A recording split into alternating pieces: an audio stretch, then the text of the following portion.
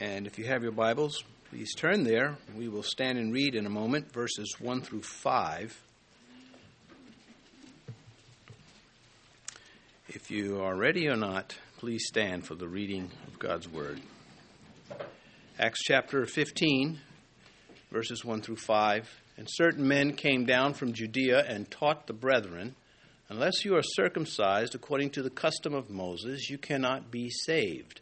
Therefore, when Paul and Barnabas had no small dissension and dispute with them, they determined that Paul and Barnabas and certain others of them should go up to Jerusalem to the apostles and elders about this question. So being sent on their way by the church, they passed through Phoenicia and Samaria, describing the conversion of the Gentiles, and they caused great joy to all the brethren. And when they had come to Jerusalem, they were received by the church and the apostles and the elders, and they reported all things that God had done with them. But some of the sect of the Pharisees who believed rose up, saying, "It is necessary to circumcise them and to command them to keep the law of Moses." Please be seated. The title for this morning's message is "Don't Be Them." This is, when you go do expository teaching, you really give up the ability to choose what to say. You have to go with what the text is telling you. I, like Jude, would like to talk about the salvation and the grace of Christ, but what we have before us is confrontation, Christian versus Christian. And troublemakers, they add nothing to a good environment that they invade. They only take away from it. Here the church at Antioch is rowing forward and upward. And these chaps come along and they start rowing in the opposite direction. And this causes the turmoil in the church. It's throughout the New Testament. The church at Pergamos had problems with people coming in and teaching heresies, Thyatira. Jude writes, "For certain men have crept in unnoticed," they always do, "who long ago were marked out for this condemnation, ungodly men, who turn the grace of our God into lewdness and deny the only Lord God and our Lord Jesus Christ." And so we listen to these things coming from the Scripture, and I say to myself, I don't want to be one of those people that creep in unnoticed and cause these divisions. Paul endured conflicts with fellow Jews, with Gentile converts, with pagan Gentiles, with Judaizers. He would stand up to everybody. I would think that there were those in the church at Antioch that were loving his teaching, and when this conflict broke out, they were tempted to side against Paul because human nature's messed up that way. And yet there were others that would double down with Paul and be loyal to him. In his letter to the Corinthians, the second letter, he writes, "Beside the other things, what comes upon me daily, my deep concern for all the churches." Paul loved the people he preached to. He wanted truth to prevail in their hearts, but it always met with conflict, and therefore the great concern. And he added, "Who is not made to stumble, and I do not burn with indignation." In other words, he was saying, I hate what sin has done to us. But his response was not to stay home under the covers, the blanket, and just shiver. He is out in the field, and he's working, and he's working tirelessly to bring peace to the church. In his first letter to the Corinthians, and he takes the first 9 chapters just to try to set them straight. They were so messed up. And there in the 6th chapter, in verse 5, he's talking about Christian suing Christian in the Gentile courts. And he says, "If then," 1 Corinthians chapter 6, verse 5, "If then you have judgments concerning things pertaining to this life, do you appoint those who are least esteemed by the church to judge? I say this to your shame. Is it so that there is not a wise man among you, not even one, who will be able to judge between his brethren? And so there he is trying to bring peace to Christian versus Christian. And it was very challenging when you have those rowing the wrong way. Jesus said, "Blessed are the peacemakers, for they shall be called the sons of God." And I hope every Christian wants to be a peacemaker, but not at the cost of truth. And that's where the conflicts come in. With this chapter, the church in Jerusalem, as the center of Christian operations, will pass out of sight. Peter will pass out of sight in the story in the book of Acts by the time we get to the end of this chapter. And then the Gentile churches, or the churches that were predominantly Gentiles, would then come to the front as Luke tells the story. Now, that doesn't mean they went away in Jerusalem. They were still there. Just Luke is, by the Holy Spirit, telling us what happened outside of Jerusalem. So, verse 1 now of Acts chapter 15, "And certain men came down from Judea and taught the brethren, unless you are circumcised according to the custom of Moses, you cannot be saved." Well, that's pretty heavy-duty stuff. The church at Antioch, it remained connected with the church in Jerusalem. The church was centralized then. Now, of course, we're all over the place. You've got different doctrines, different churches, and I don't know how you can avoid it. But I do know that on an individual level, we can be more blameless than what we otherwise might not be had we not listened to the Lord. So we listen to the Lord, and we grow as a lily among thorns where He plants us. And here, Antioch, that church up in Antioch, Syria, actually sent material or money to the church in Jerusalem back in chapter 11 when they were going through a hardship. He says here, certain men came down from Judea, from James, that is, and we'll bring that out. These certain men were irritated. Going all the way back to Acts chapter 10, when the Holy Spirit fell upon the Gentiles, the house of Cornelius, they were filled with the Holy Spirit, and they did not have to become Jewish first. Now, these are just facts we're dealing with. There's no racism here. There are Jews that received Jesus as Messiah, but they were messed up. They had problems, and they were a problem. And then there were Jews that were not, such as Paul and Barnabas. These are just the facts. And the Gentiles were worshiping these certain men that came down. They saw the Gentiles worshiping their Jewish Messiah without becoming Jews according to the rites of Moses and circumcision, the dietary laws and the Sabbaths, etc. And no one was fixing it. And so here they come up to where the church is flourishing, Gentiles and Jews. And that church started with Hellenistic Jews that were influenced by the Grecian culture. They went up to Antioch and they started an outreach to Gentiles.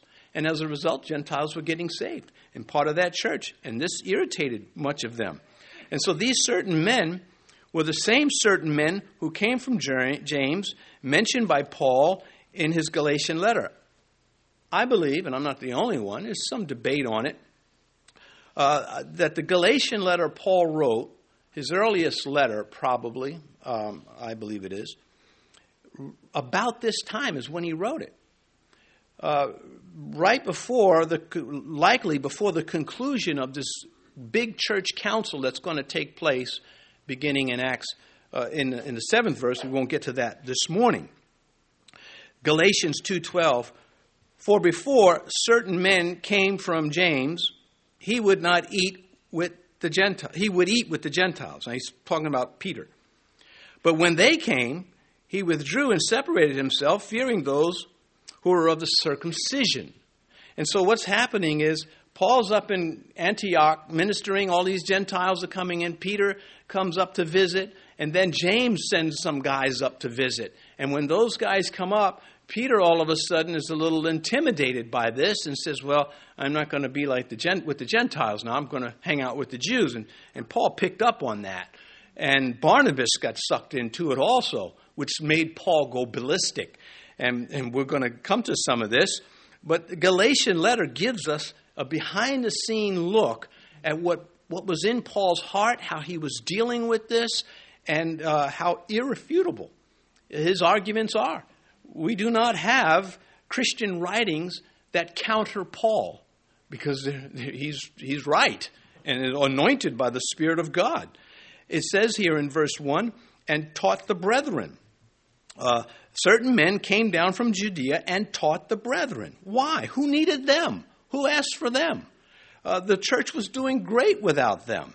As I mentioned, the gospel was flourishing, and then these self-appointed grace killers show up. This is not fun to preach on.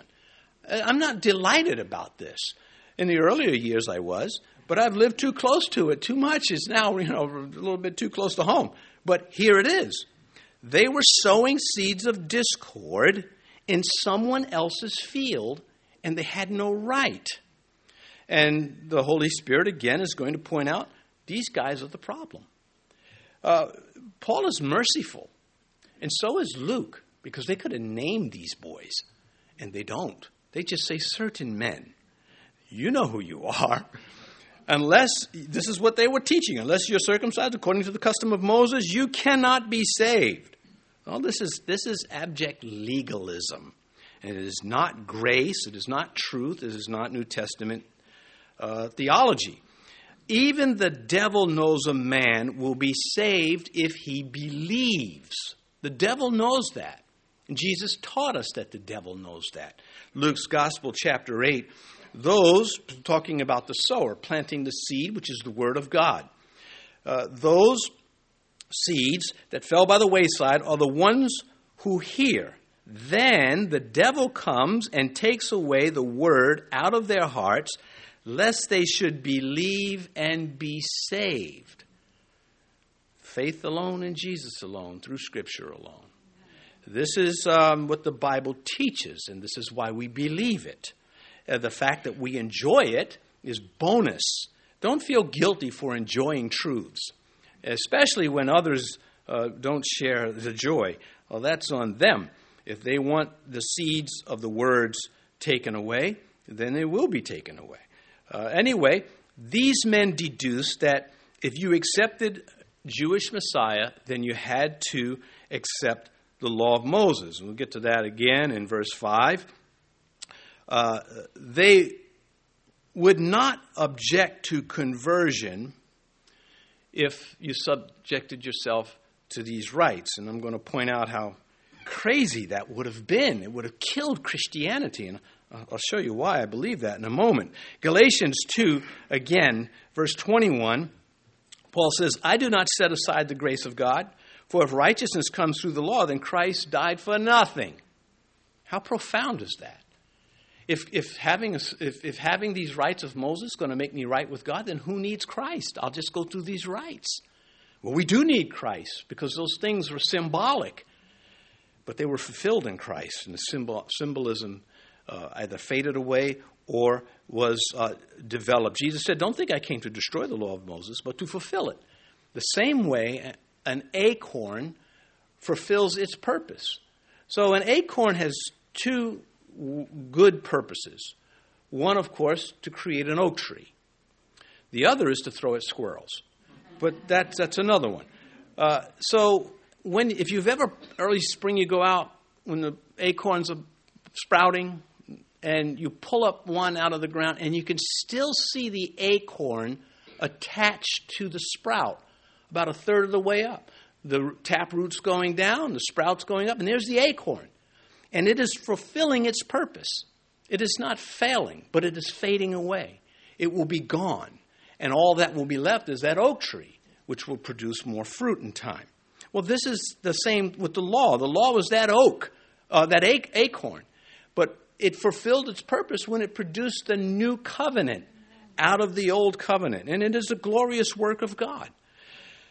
Later, when Paul is in Philippi, after this event, after this big brouhaha in Jerusalem, he doubles down on his approach. And what does he tell the Philippian jailer?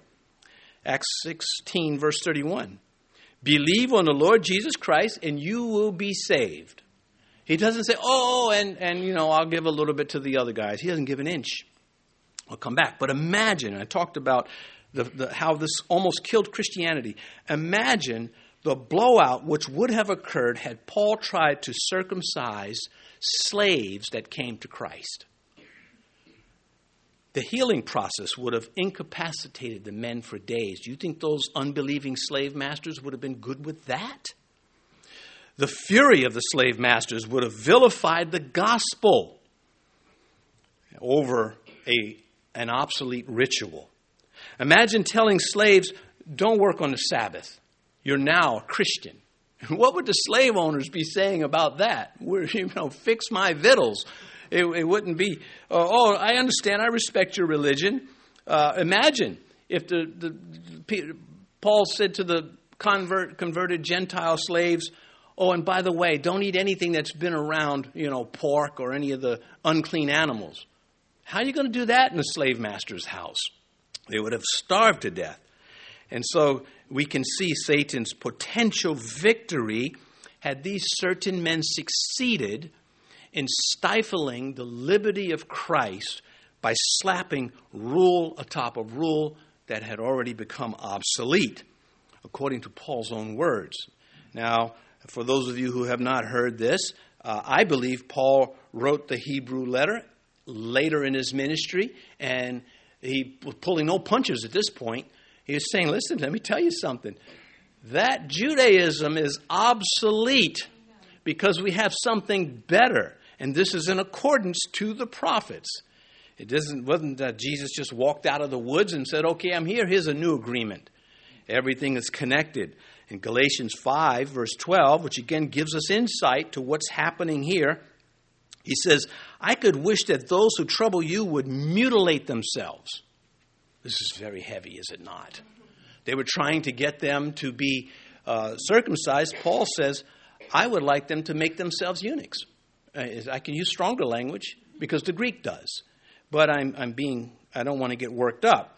And so there you have the Apostle Paul, how fierce he was against this nonsense, rowing in the opposite way of salvation. Now, circumcision and baptism, there are similarities between the two, but they're different. Circumcision, of course, symbolizes life in the faith and obedience to God, and it included painfully removing the flesh. Well, we understand that symbolism. However, it was exclusive to men. Only the men suffered this rite, and the women came under that covering.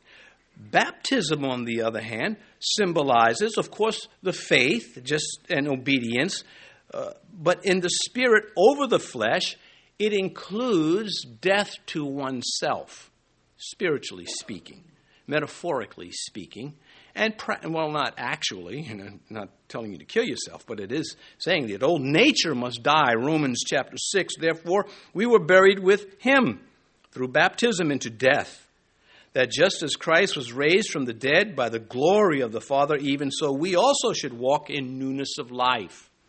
And so the baptism is a sermon, is a microcosm of the Christian faith. You die in Christ just as he died on the cross, and you rise a new creation in Christ. This rite of water baptism is inclusive for all, male and female alike, which is more profound, a more profound symbolic rite than the circumcision. And so, Christianity enhanced Judaism because this is God's plan. Now, rites do not make us spiritual. In a little bit, we will have, I'm reminded by one of our brothers, we're having communion this morning. He reminded me in love, but I didn't feel that so loved when he did. Anyway, I'm kidding. Rites do not make us spiritual, and we're going to have communion. It will not make us spiritual. But what it does do, it preaches what I hope to be and what I should be in Christ. when I am baptized, I want to have my flesh dead and buried and rise up in Christ, a new creation. This is what I want.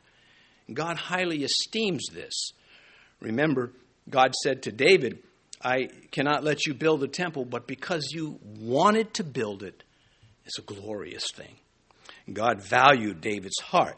Romans chapter 3, verse 24, being justified freely by his grace through the redemption that is in Christ Jesus. If you carry rights too far, they have an adverse effect on the gospel. We know of churches that do this. They put such an emphasis on their ritual that you can't see the forest because of the trees. 1 Corinthians 7, circumcision is nothing, and uncircumcision is nothing, but keeping the commandments of God is what matters. No matter, communion, you cancel it out if you're not interested in what God wants, but you go through the rite anyway, the ritual. Then it doesn't benefit you. And Paul preaches about that. He says, you can have physical problems because you're not discerning the body of the Lord. So in verse 2, having said these men, certain men came down, in Galatians pointing out that they came from James, because James was not as aggressive with grace as Paul was. I mean, it wasn't even close. I mean, he was right in his letter, that everything he writes, but when it came, he's going to get Paul in trouble later. Paul gets arrested because of James meddling around. But we'll come to that later in Acts. Verse 2, cliffhanger. Therefore, when Paul and Barnabas had no small dissension and dispute with them, they determined that Paul and Barnabas and certain others of them should go up to Jerusalem to the apostles and elders about this question. Well, we can't send anybody to the apostles anymore. Now the highest you can go in a church is the pastors. Of some denominations, they have higher levels of bishops and etc. But ultimately, it is going to be the overseers of the church. Paul and Barnabas, as I mentioned, went ballistic, and that comes out in the language. Therefore, when Paul and Barnabas had no small dissension and dispute, they were hot. They weren't saying, well, theologically, I think that they were screaming, yelling at each other. You're killing the gospel, because they're human. And it's not a sin to be passionate, though it can cause problems. I have a pastor friend, he says his son was watching him on television preaching with the volume down, which is kind of cute all in itself. His son's a teenager, and he says, Dad, you look so angry. And he said, I'm not angry. I'm passionate. He's animated, but he wasn't angry. Fine line. We have to watch that. The alternative is to speak to you in a monotone, then you're accused of being boring or more boring. Anyway, Galatians 2, verse 5, Paul says this about this dissension and dispute. To whom we did not yield submission for an hour, that the truth of the gospel might continue with you. And I pointed out what would have happened, just the circumcision. If you did that to those coming into the church, how you would have given Christianity a bad name. An hour, figuratively. In other words, we weren't budging anything. And people want you to give a little, take a little. I don't know where that thinking comes from, but my approach is if you're wrong, I'm not giving you that. I'm not going to say to you when you're wrong, I can see your point, unless you have a point head. Then I can say, I can see a pointed head, but I don't see your point. All right, maybe you, Marcus or Queensberry rules for arguing. But anyway, this blowout, again, hooray for Paul, standing up to him, because this was not a little thing. This was a big thing. It has everything to do with how people get saved. And to Paul, it was an insurrection against the gospel. Luke uses this word here in verse 2, small dissension. He uses it also in Luke 23, the gospel, when he talks about Barabbas being a dissenter. And so this is a powerful word, that this was no small insurrection, as how Luke is trying to present it to us. If we were understood the Greek, we would take it that way. Both sides very passionate about what they believed, but only one was right. And what's going to settle this, we won't get it this morning, is going to be Scripture. But that's not enough. It's going to be Scripture spoken by men placed in authority, but that's not enough. It's going to be Scripture by men placed in authority under the leading of the Holy Spirit, able to point to what the Scripture, how it is to be applied, what it means. And so, these men, when they came up, they did not recognize Paul as apostle of Jesus Christ enough to submit to him. So they're going to take it now to the apostles in Jerusalem, which in itself was an insult to Paul. So they appealed to Jerusalem, verse 3. So being sent on their way by the church, they passed through Phoenicia and Samaria, describing the conversion of the Gentiles, and they caused great joy to all the brethren. This is an oasis verse. We're dealing with this conflict, this confrontation. It's not pleasant, and yet here we have no confrontation. We have, Jerusalem, that's where he's going. It's about, by foot, 400 miles from Antioch. As the crow flies, maybe about 300, a little over 300. So it's going to take him, if they're going by foot, if they're walking, it's going to take them a few weeks to get there. If they hitch a ride on a cart here and there, or rent a camel, a little earlier. But still, they're going to have a lot of time, which is, Paul, of course, is formulating his arguments, is organizing them for this confrontation. And he tells these Christians in Phoenicia and Samaria about the conversions of Gentiles through the preaching with signs and wonders following. We covered that in Acts chapter 14. And here Paul and Barnabas, they did not need anyone to validate their ministry. In other words, the things that they achieved in preaching the gospel and people coming, they didn't need anybody to say, okay, we approve you, we bless you. They would like for people to understand that this was God, but they didn't need that. That is admirable to see it for what it is. It's not always easy. So people are so impressionable. You can be liking a church and somebody comes and says, you shouldn't like the church. And no one will have to give you a reason, really. And then you don't. Some people are like that. And it's just unfortunate. And I don't mean to be hitting these things repeatedly, but this is what we're talking about. Because there were those in the church up in Antioch that were like, yeah, these Judaizers have a good point. And Paul, no, they don't. I'll pull your hair out if you say that again. Well, that would be Nehemiah. Nehemiah cursed them, struck them, pulled out their hair. That's biblical leadership. But that's not what happened to me. Anyway, and they caused great joy to all the brethren.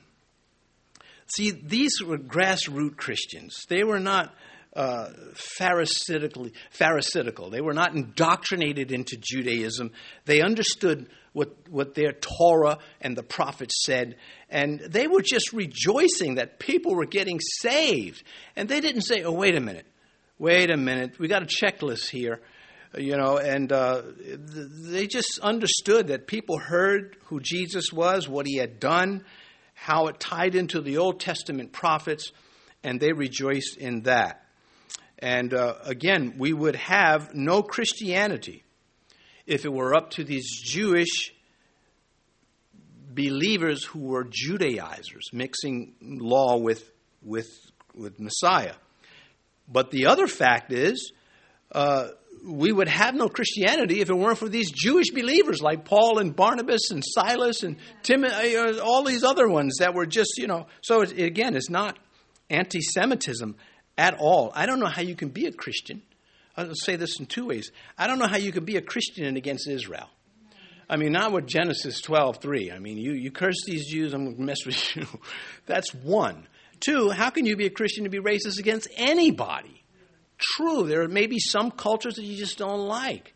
Maybe you don't like certain foods that they have. The way they talk and look, that's understandable. That's different from vilifying them and looking down upon them and thinking you're superior. So racism has no place in Christianity, but that won't stop Satan. So don't think he's just, you're going to say, sorry, I'm a Christian. I'm not subject to these things. He will challenge everything he can. Anyway, the Judaizers, they judged the conversions, and they said they're not complete. We got that in verse 1. We get it in verse 5. Whereas the Christians who were just simply enjoying the truth, they didn't have these hang-ups. They were happy people were getting saved. Legalism encourages outward proofs that if you do these things, you will find merit with God. Grace encouraged Christ's likeness, to be like Christ out of love, this desire to please the Lord. John's Gospel, chapter 1. And the Word became flesh and dwelt among us, and we beheld his glory, the glory of the only begotten of the Father, full of legalism. No, full of grace and truth. Grace is not, it's an exotic. It does not grow naturally in the human heart. It has to be imported from heaven. We need the Holy Spirit to understand what grace is. So it continues in John's Gospel. And of his fullness, that is Christ, we have received law for law. It doesn't say that. It says grace for grace. Love. Obedience to God has love all over it. Legalism is just hard. It is this false stoic approach. It misses the grace that is available, supposing that somehow grace violates truth, and it does not, ever. And now, churches who hold up non-theological policies are not legalists. If a church says, listen, we're going to have a section for handicap parking, and if we find people that park there, we're going to, enforce that, hey, if you're not handicapped, then you can't park here. That doesn't make them legalists. A church has every right to enforce it. If a church says, well, look, we don't want you bringing sandwiches into the sanctuary ever. We have, there's a death sentence for that. I'm sure it's in the Bible. I'll find it. But anyway, that's not legalism at all. That is just enforcing whatever policies they have the right to establish. Verse 4, I say that because, we get accused of, you can't bring a jug of coffee in a sanctuary. They're so legalistic, and you don't know what you're talking about, and you're ugly. But I wouldn't say that out loud because that wouldn't be gracious. I'm glad you laughed because we all feel, the flesh want to strike back, at least in some form. The problem is you're usually wrong when you want to do it, but not me. Verse 4. And when they had come to Jerusalem, they were received by the church and the apostles and the elders, and they reported all things that God had done with them. There is still this tension whenever Paul shows up around the Jerusalem Jews. When they were so glad to send him off to Tarsus, they'll see Paul. They didn't even give him a fruit basket. They said, here's your ticket, and they were gone.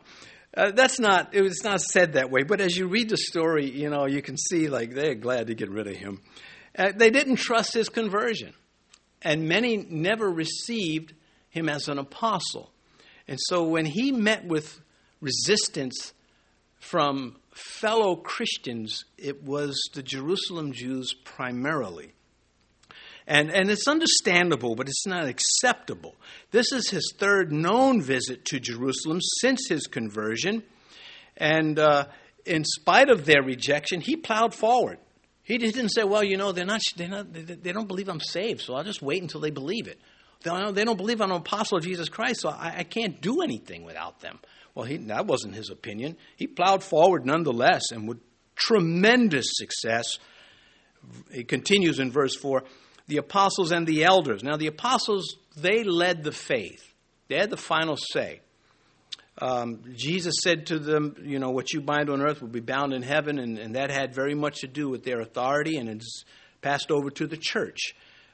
Anyway, the leaders, the elders, they were the leaders of primarily the assembly, and they all had a role, and they taught, and so did the apostles.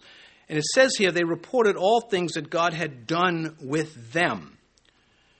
As I mentioned, Paul wrote the Galatians about this time, and he writes about this part. So first, he and Barnabas meet with the leaders, the leadership, and then they'll come into the main forum and get this debate going. Galatians 2:2, he says, and I went up by revelation and communicated to them that gospel which I preach among the Gentiles, but privately to those who were of reputation, lest by any means I might run or had run in vain.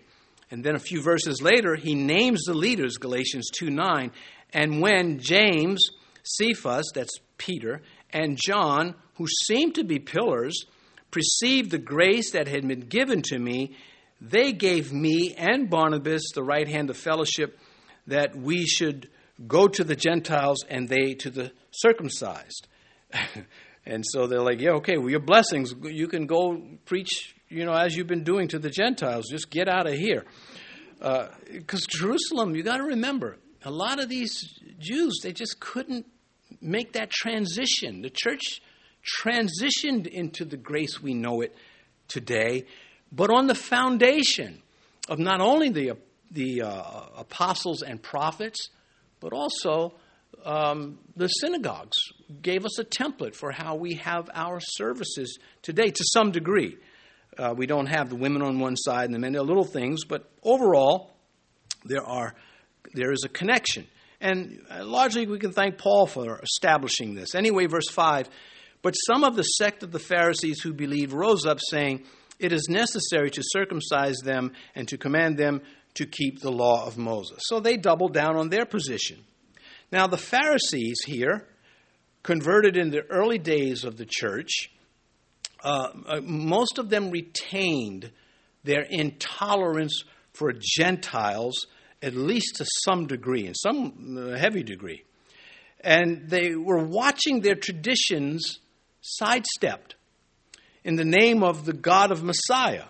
And this was a source of confusion and tension, and they could not become new wineskins. And so they're bursting all over the place. And we see as the New Testament goes forward, they're just kind of left behind. Jesus said about the Pharisees, blind guides who strain out a gnat and swallow a camel. Because the gnat has the blood in it still, and the blood is the life of the animal. And we believe that, that's something that we should steer away from. Paul, when he gets converted, he says, everything I learned as a Pharisee, I counted as rubbish, Philippians chapter 3. And some of you may have known, what if you came out of the Kingdom Hall Jehovah's Witness cult? What if you came out of that? What if you came out of Islam? What if you came out of heathenism? Are you going to try to salvage some of that when you come to Christ? Or are you going to just say, I'm wiping all that off and start with a new canvas? And this is what Paul did. And he tells us, he said, I was a Pharisee of Pharisees, a Hebrew of Hebrews, born in the tribe of Benjamin. He lays out his background. And then he says, yet indeed I also count all things lost for the excellence of the knowledge of Christ Jesus my Lord, for whom I have suffered the loss of all things and count them as rubbish that I might gain Christ. A lot of people can't do that. A lot of people cannot sever their roots when they need to be cut. Paul was able to do that. He's not the only one. The Pharisees that had come and accepted Christ as Messiah that were causing this trouble, they had not matured to this state. They probably died. What finally put the kibosh on the Pharisaical influence in Christianity was the temple being destroyed by the Roman armies. And that was not instant. Even after the temple, there was still revolts and there was still a heavy presence of Judaism, but that's really what led to it. Legalism is a distortion of obedience, as lawlessness is a distortion of grace. And that alone should help us to understand grace, because that cuts out eliminates the option, the bad options. We are to strive for obedience. Why? So that God will like us? No, that's legalism. Because we love Him. And love seeks the favor of the object loved. You want the one that loves you. You want it to be mutual. Grace is the balance. It demands holiness in the heart and enjoys liberty in the life without ever condoning sin. He continues here in verse 6, and we're almost done. saying, "It is necessary to circumcise them and to command them to keep the law of Moses." And that's a lot of law, because these Pharisaical converts, Messianic Jews, not all Messianic Jews are like this, because Paul was a Messianic Jew,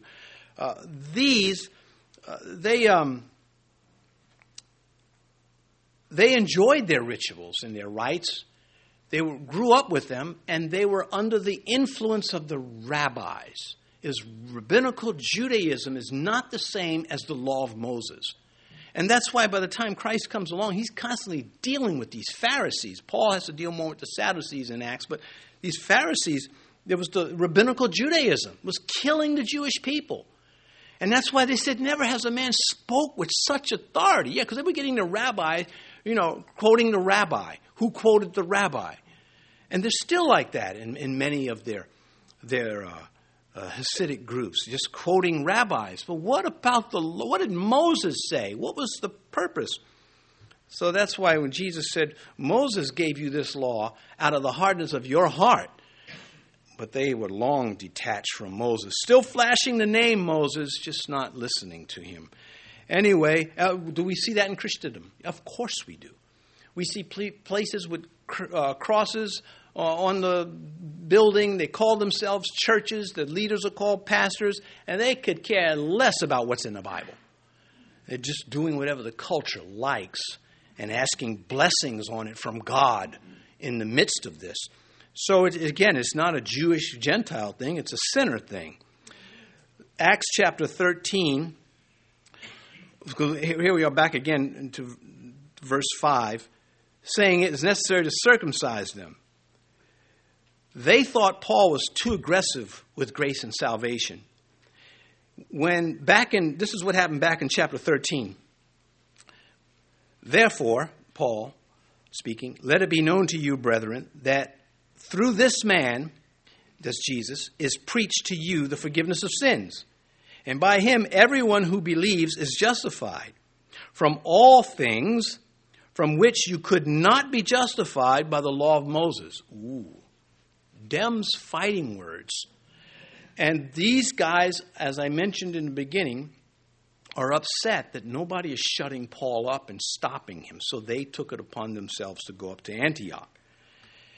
Even the Judaizers could not keep the very laws that they claimed to uphold. And Peter will call them out of it. And I don't want to read that. We'll get it in verses 10 and 11. Remember the angry brother of the prodigal son? No joy in his life. All he understood was law and merit. And it doesn't have to say it that way. It just presents it that way. Luke 15:28. But he was angry and would not go in. Therefore his father came out and pleaded with him. Paul is doing the pleading. God, the Father, through Paul, pleading with the Jews to say, circumcision avails nothing, accomplishes nothing. It is the heart. And so we close with this, Romans 3:23, verse 24. Rumor has it, we have communion today.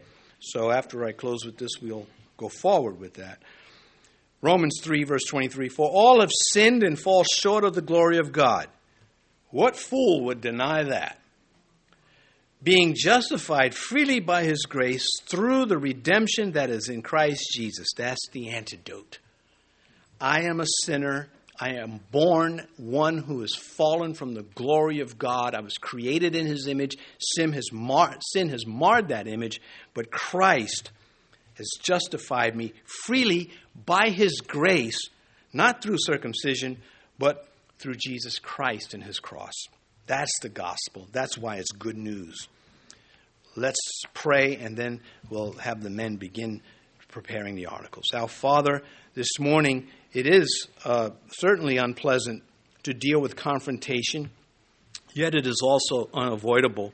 And so may we not be in conflict with you, and may we learn how to present our truths from the Scripture without malice, and yet firm. We thank you for these lessons.